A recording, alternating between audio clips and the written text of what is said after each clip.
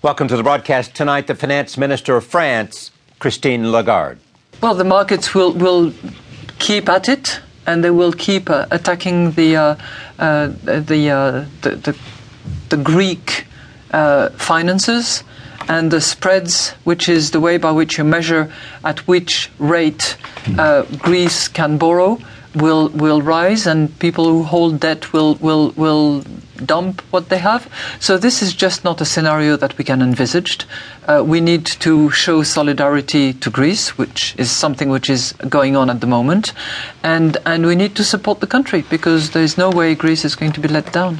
We conclude with the British novelist Ian McEwan. So it's really a story, I guess, of something in our nature, of being very clever monkeys who can do extraordinary things with physics and maths and architecture and art. And yet we have a nature too that is tribal and self-interested. We saw it at Copenhagen. Good science brought 192 nations together. So possibly one of the most extraordinary matters where rationality had assembled the world. What happens when they get there?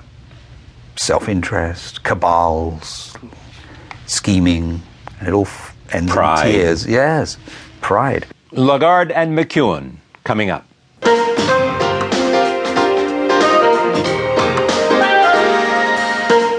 From our studios in New York City, this is Charlie Rose.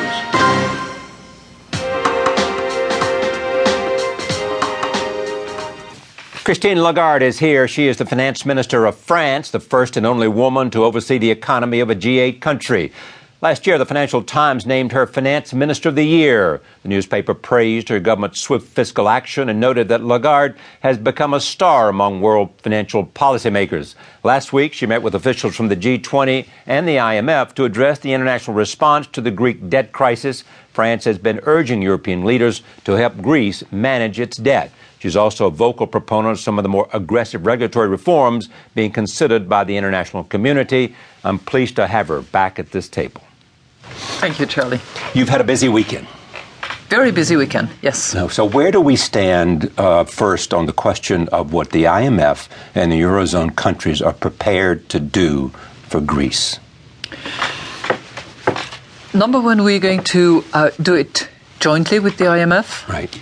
Number two, it's going to be a give and take process, where on the one hand, we ask the Greek authorities to face reality, to disclose numbers, to be honest about their statistics, and to sort out their public finances deliberately, decisively.